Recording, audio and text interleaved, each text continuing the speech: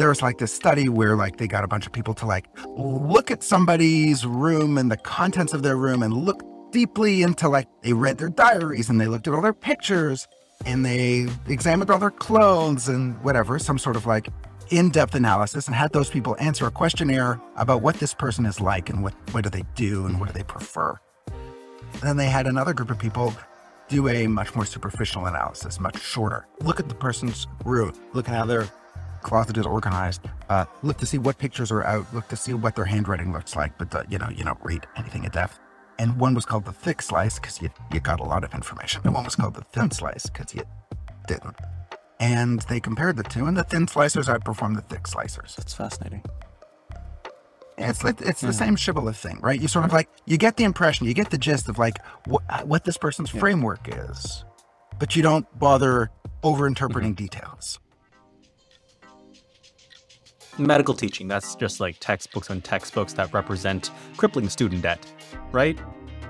Not necessarily. Dr. Josh Landy figured that medical teaching could look more like an app that also has a community and a paging system that helps revolutionize how we communicate and learn about medicine. This time, we rejoin a conversation with Dr. Josh Landy about how he helped co-create Figure One and some of the thoughts and philosophy behind his amazing co-creation. Let's get started.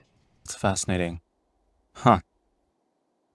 I mean, okay, so you mentioned there that your role was essentially, to some extent, evangelizing how Figure One could change medical education. You've said before that you continued your role in medical practice when you were running Figure One.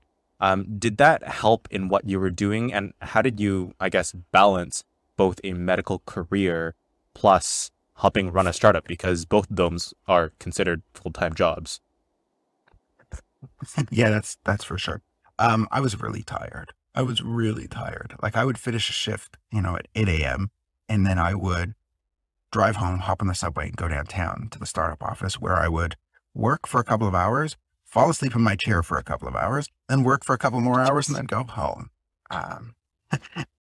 It was kind of challenging sometimes. But to answer your question, I really did struggle with that balance, and I still do even today. Because what I don't want to do is become an annoying colleague at work to the people I work with in my clinical job by telling them, download my app, try this out. Can you give me feedback? Do you have 20 minutes to be in a user interview session? And you end up asking the same 30 people 100 times, in the space of a year. I just didn't want to pretend that my app was a success before it was successful. And I wanted to make sure that I could keep my clinical arena available in case Figure One didn't work out. Because a lot of folks in startup, they endeavor to leave their clinical practice, and that happens sometimes way too early. And if you leave, it's really tough to come back. Both license-wise, depending on how long you've been gone, but also reestablishing the connections, getting a job, having people like refer you patients if you practice, if you have an outpatient practice, I mean. So, I wanted to go around and evangelize the use of Figure One throughout the hospital that I worked at. But I told people about it, but I didn't ask if we could like put a table in the cafeteria and hand out t-shirts. Maybe that was an error. Maybe we would have more users now if we did that. But it just felt like, with a little perspective, adding 100 users from one institution would be great. But when you're trying to gather 10 million users from every country in the world, minus the countries you're not allowed to publish tech in, those 100 users are really worth the risk in the long term. We're based in Toronto, and there was a lot of encouragement to interact with the Ontario government and get in touch with the Ministry of Health and talk to the University of Toronto. And while we didn't mind initiating any of those conversations, and many of them actually went pretty well, um, our market was the whole world. And out of the few thousand users we could gain locally, we really were going to see a lot more growth putting our efforts elsewhere. But sometimes it's hard to convince local people that the larger picture is more than Yeah. local. That's a really insightful comment, but what I do want to try to talk about here largely is you talked about trying to spread the word as to how Figure One could change the future of medical education, but you noted that you didn't necessarily do it at work because, again, like I can understand how that might be, you didn't want to be annoying, essentially. So how did you leverage your insights and credentials as a physician in your role as a CMO of the company? Were there any particular stories that you have that you can share? Because what I'm trying to understand is the different, I guess, roles or I guess ways that CMOs can employ their knowledge and experience. Right. So I think some of the more valuable parts for like other medical entrepreneurs would be that my role was to, like in investor meetings, my role was to present like a true clinical view from a practicing physician, and to provide that like gravitas, right? So we would sort of have this routine where I would talk about how certain conditions are visualized and differentiated from each other, but you have to learn by looking at them. And being able to sort of like bring that view into an investor meeting and to, and to say, just to say the words pyoderma gangrenosum. And then everyone's like, oh, I don't know what that is. We got to listen to this guy. Right. So that, right. That sort of gravitas makes a huge difference. And it makes a huge difference when you're talking to press. And it makes a huge difference when you're talking to colleagues, because I don't know who from our company could have gone to medical conferences to discuss the value of a tool like this, who wasn't a practicing clinician. So going to, being able to apply to conferences and being able to say to people at universities, hey, let's do an education study together. Let's take some of your learners and run them through a program designed by Figure One. And you can also compare that to how it performs when you give them a lunchtime lecture with free pizza.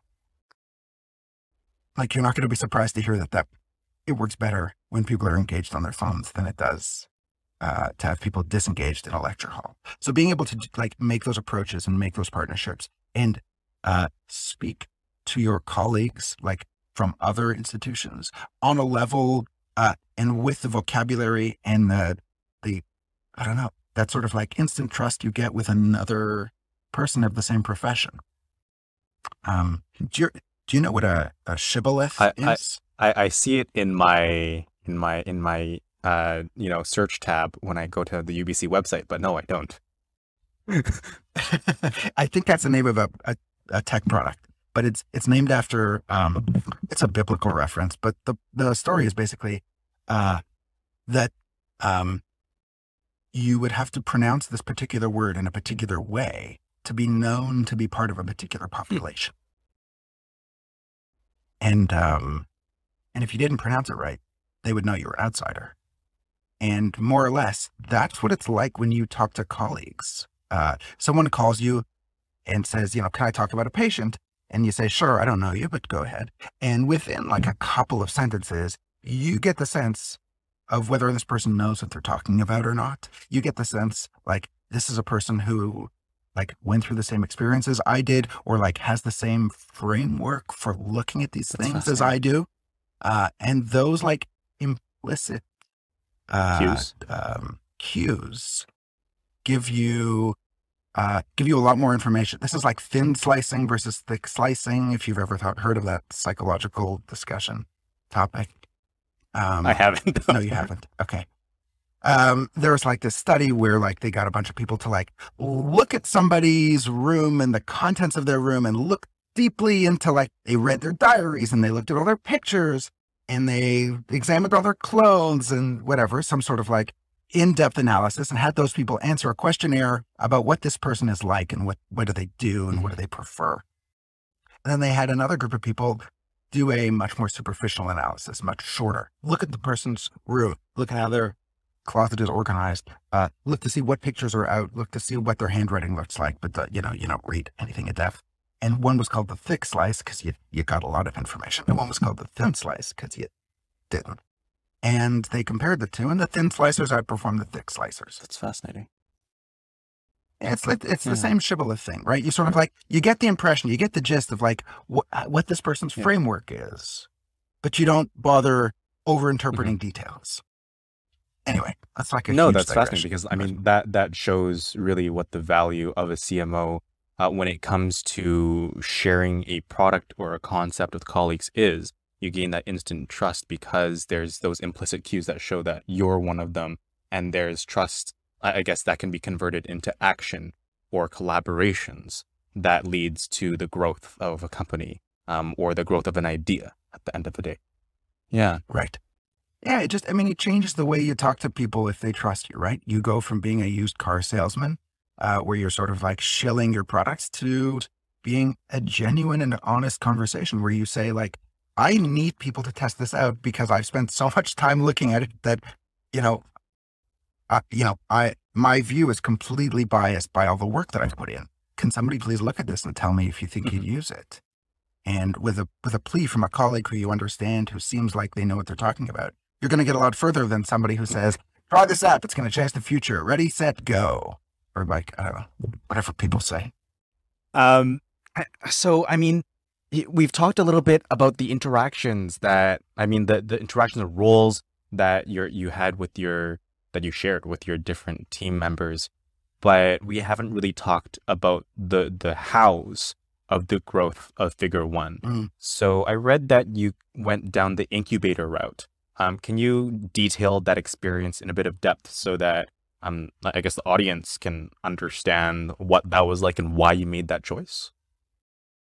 Sure. We joined an incubator because this was in maybe a different phase of startup life where the incubator we were in offered funding as well, and they offered free office space.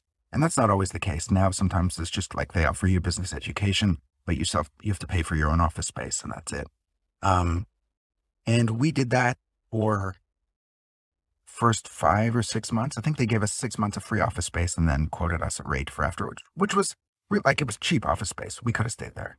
But my colleague, my co-founder, the CEO said, no, we got to get out of here as soon as possible. The goal of being incubated is leaving. Right. And so it was unthinkable that we would want to stay in that environment because we had shit to do. You got to get out there and sell your app. You got to build it. You got to support your platform. You have to evangelize it. But a lot of these things, when you're meeting with advisors every few days to review the metrics that they think are important, you sometimes if you have the vision inside your company already, you could lose it or end up substituting it for someone else's judgment until they think you're ready. And so we were there. We appreciated the office space. We didn't do much socializing with the other. It was nice to have people around to chat to and have coffee with, but it wasn't. Our startup life began after we left. Was sort of how I think about it. That was a place where we could actually just sit down and flesh out the idea to see if we could actually get something started. And before we left, we had launched our app. We had the first, 10 or 20,000 users of our app, which happened very quickly after launch. But beyond that, we didn't stick around. And that's the advice that I give to every startup that I meet with now as an advisor to nearly the very same incubator we were in. Stay here only as long as you need to, and then get out because your job is to find a way to turn this company into a business, which means you have to be able to support yourself financially. You have to be able to complete sales cycles. You have to be able to launch and ship features, and you have to do it fast and you have to do it on your own. Because once you get a little bigger, no one's going to tell you what to do. You just have to figure it out. So to summarize that, correct me if I'm wrong, an incubator for your team was kind of like a safe harbor from which you could grow.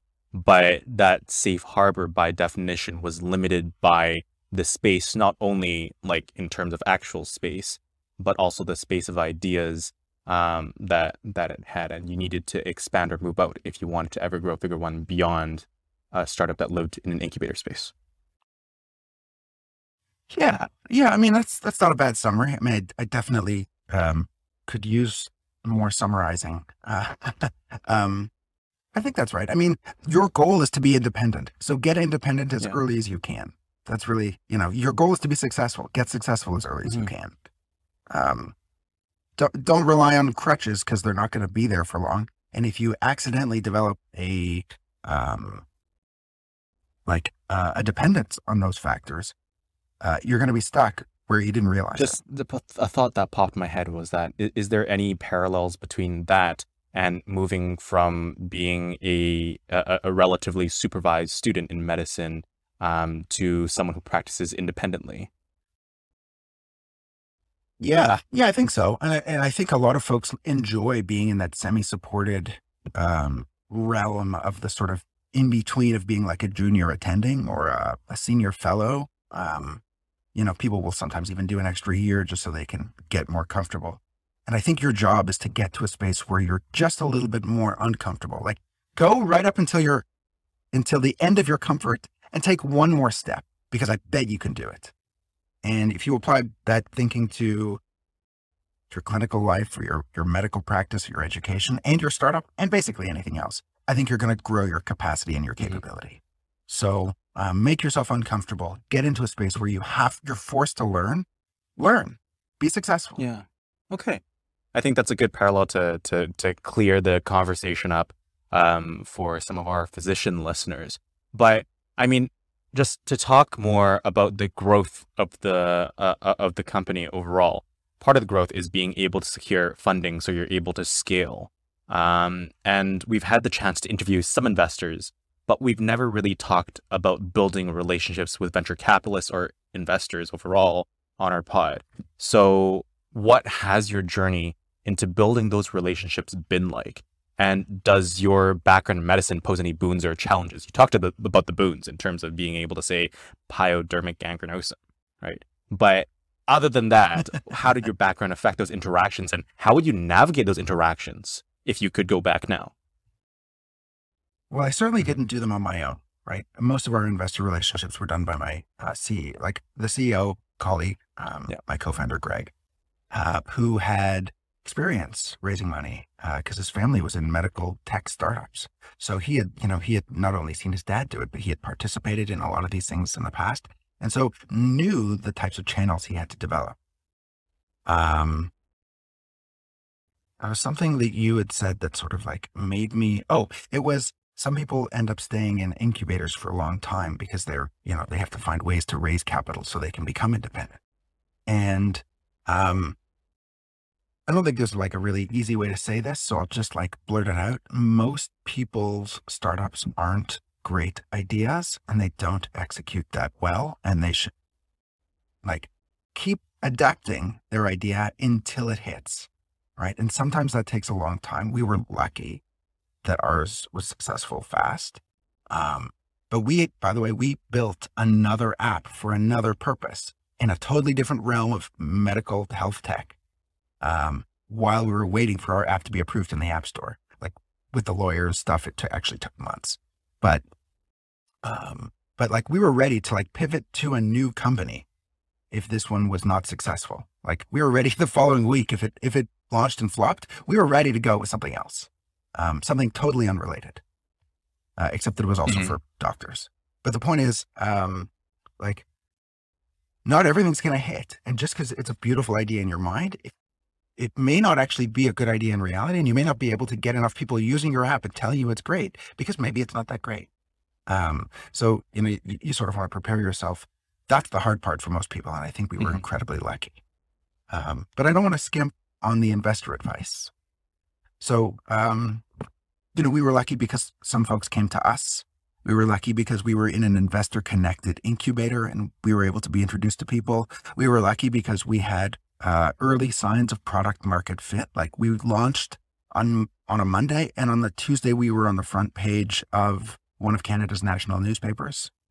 Below the fold, but still Below the front fold, page, right? And, but and then it was up on Dig, and it was up on Mashable within a week, and we all made bets and lost bets about how many users we were going to get because we got more than we thought. And to be honest, we weren't ready for that kind of influx of users. And we built a bunch of stuff really fast. And there was a bunch of really weird errors that first couple of months that it was out. But that was like, we were really lucky to have all those things, and they sort of fell into place. And so when we went to investors and we said, what do you think about this? They said, great, let me introduce other people. And in the end, we lucked into an incredible group of really supportive investors who were able to coach us and guide us and help us understand how to build a product and how to build a business and how to do accounting in all the ways that we didn't. Mm-hmm. Mm-hmm. I mean, I think that world in itself seems so far detached from the world of medicine overall. Did you have any apprehension walking into those rooms with the venture capitalists, with the investors at any point in time? And were the investors that you stuck with at the end of the day those who you felt most comfortable with because they were those who you could work with as partners, as literal people who owned part of your work? I wish I had had more knowledge then. I mean, I think I went in way too hot and went in like way too confident. And I mean, maybe that helped, but if I started a company now, I would not be presenting with half the confidence despite having 10 times the knowledge, right? It was like for me, these were all Dunning-Kruger moments early on. Yeah. Right, where I just thought I knew what was going on because things were going kind of well, but no, I didn't know anything about what I was doing. I mean, you talk about confidence there, and I think confidence is actually plenty important when it comes to actually being able to seize the moment and seize the resource at hand. I mean, that's the first mover advantage, right? But I mean, something that you also talked about before in your previous answer was about being able to adapt, having that second app ready.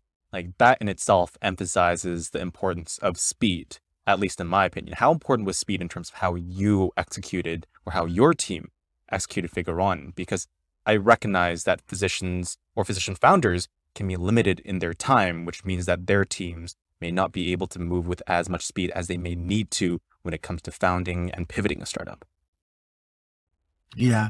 And I think a lot of that had to do with the fact that I was not the CEO, right? So I was not taking like the days or weeks when I was either working or away or overnight somewhere and non-functional the next day. Like those days didn't detract from the administrative moving forward of the business, right? If there were deals to be done, if there was investor calls to make, I could join them when I was awake or in town. But if I was away, I was the medical co-founder. I was expected to continue practicing. And this was basically a group decision between me and my two co-founders that I should stay in practice because that had not only value to me being able to give input to the product to say, I would use it this way or that way based on what I do. But it also legitimizes your efforts to improve the world. Like if you are, it's tough to leave a group and then say you want to fix that group. Like you can't leave medicine. You can't fix medicine by leaving medicine. Right. Right. So you got to stick around, which means you got to devote right. Medicine's not a great part-time job. You sort of have to do it most of the time. And then do you still have the capacity to make these administrative decisions or decide on how your company is going to be structured? Like, I don't have any knowledge about those things. I had to defer a lot of those decisions to my more knowledgeable co-founders. I was lucky I had them.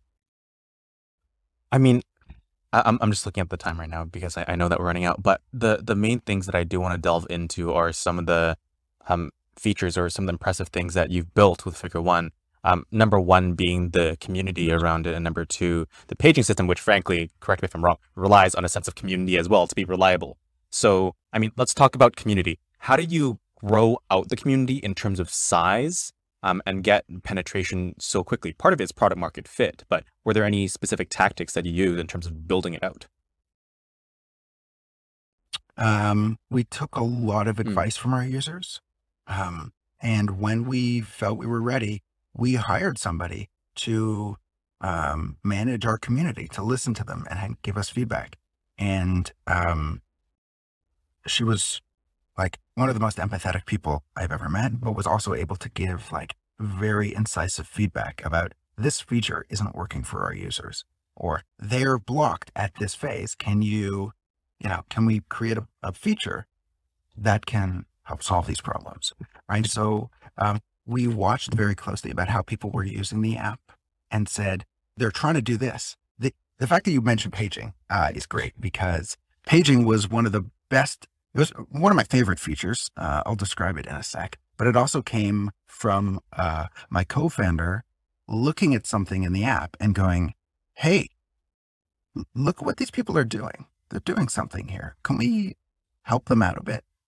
And so paging is a feature that essentially you can upload a case and request the feedback of a specific service, right? So if you've got somebody with a swollen joint and you need someone to look at it, you might want to talk to a rheumatologist. So on Figure One, when you upload a case, you can tap on the paging feature and select that you want a rheumatologist, and that case will get sent to all the active rheumatologists, and everyone who's on the app will see it right at the top of their feed. And it says, this case needs the advice of a rheumatologist. Can you help out? Okay, we called it paging because you're paging a specialist just like you would in an old school hospital switchboard. I mean, it used to be doctors and drug dealers who used pagers, and now it's just doctors. And so that feature was essentially discovered when my co-founder was looking over the I think it was an ortho case or a radiology case. And it was an arm or a leg that had a fracture in it. And they were just like, I think they were maybe even like, as a joke, people were like, is there an orthopedic surgeon in the house? Is there a radiologist around? Like, paging radiology. Like, okay, yeah, we can do that for you. No problem. We'll just put the case in front of all of those specialists and send them a push notification. Great. Paging solved.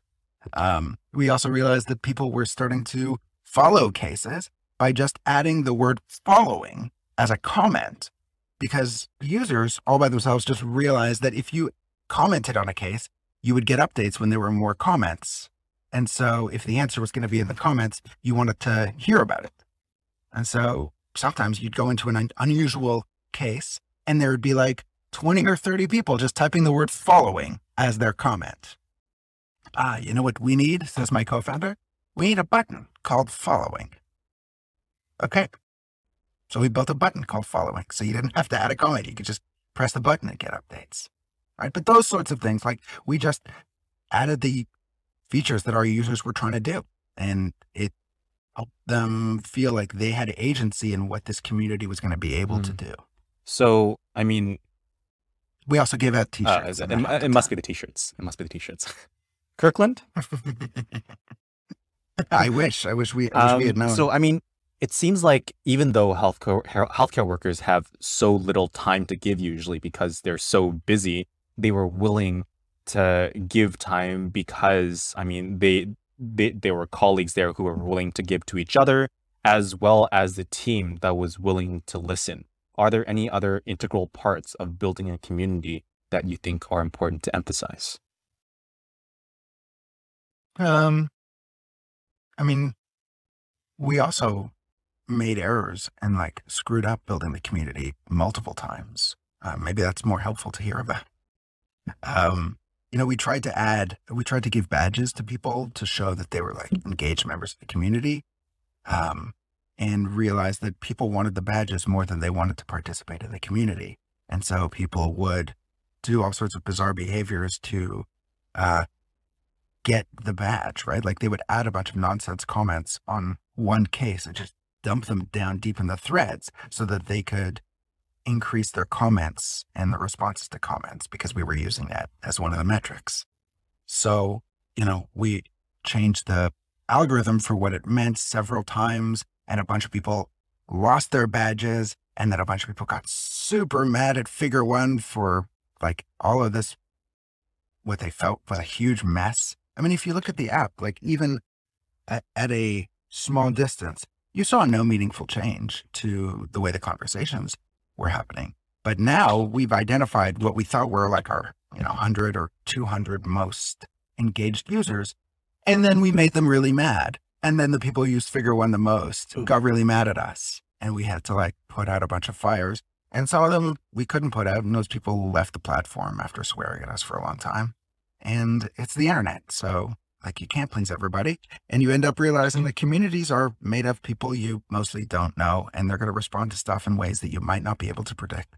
So if you can listen to them, do that. And if it gets out of hand, just try to, protect the community that remains. And just as a final question, as someone who's thoroughly involved in medical education and still critical care and through Figure One medical entrepreneurship, what are the barriers? What does the future of what you're doing and what Figure One doing look like? There's a feature that I drew out on a blackboard a bunch of years ago, and only 2 years ago, we were able to actually make it real. And what we did was we took every case that gets uploaded in the descriptions and we fed them through a computer program that matches the words in the captions to PubMed keywords. These are the MESH keywords that you would use if you were searching PubMed in the MESH database. And the MESH stands for medical subject headings. And that's what keywords are built from in medical abstracts. And so we basically built this ontology that was based on the way medical literature is sorted. And now we're able to sort our cases just like the way literature is sorted. The secret backdoor to that is actually going to be unlocked a little bit later this year when we're able to match the cases to pieces of literature, other case reports that are published, and clinical trials and opinion pieces, whatever's in PubMed, right? Once you can match that to a case, you have this magical app that you can upload a case to, and within a minute, you've got a pile of literature specific to your case, just as if you had searched it. And so being able to integrate those things and basically give the cases a bit more depth and give them some more richness through the published medical literature, I think makes it more robust, maybe makes it more interesting, certainly makes it more valuable in my opinion. So that's, those sorts of features are things that I'm really looking forward to seeing. Before we run out of time, do you have any pluggables that you'd like to plug? Any social media hashtags? Oh, yeah. So you can follow Figure One at Figure One on Twitter. You can follow me at Joshua Landy on Twitter, or you can follow me on TikTok at Joshua Landy1. And I wish I had written a book, because this is like the perfect time to bring you back for that one. We'll bring you back for that one. Yeah. Next time I'm on your podcast. There we go. Ready. And you can find Macadamian at Macadamian Labs. Thank you for their support. And you can find How It's Med at How It's Med, as well as at howitsmed.com. Till next time. Thank you for tuning in to this episode of How It's Med. If you liked what you heard, the best way to support us is to go to your podcast platform, be it Apple Podcasts, Stitcher, Spotify, whatever you like, and to give us a rating and a recommendation or a comment so that others can best find us. If you can't do that, then we'd really appreciate it if you could share your favorite episode with those that you care about and who you think would find our work interesting. Till next time.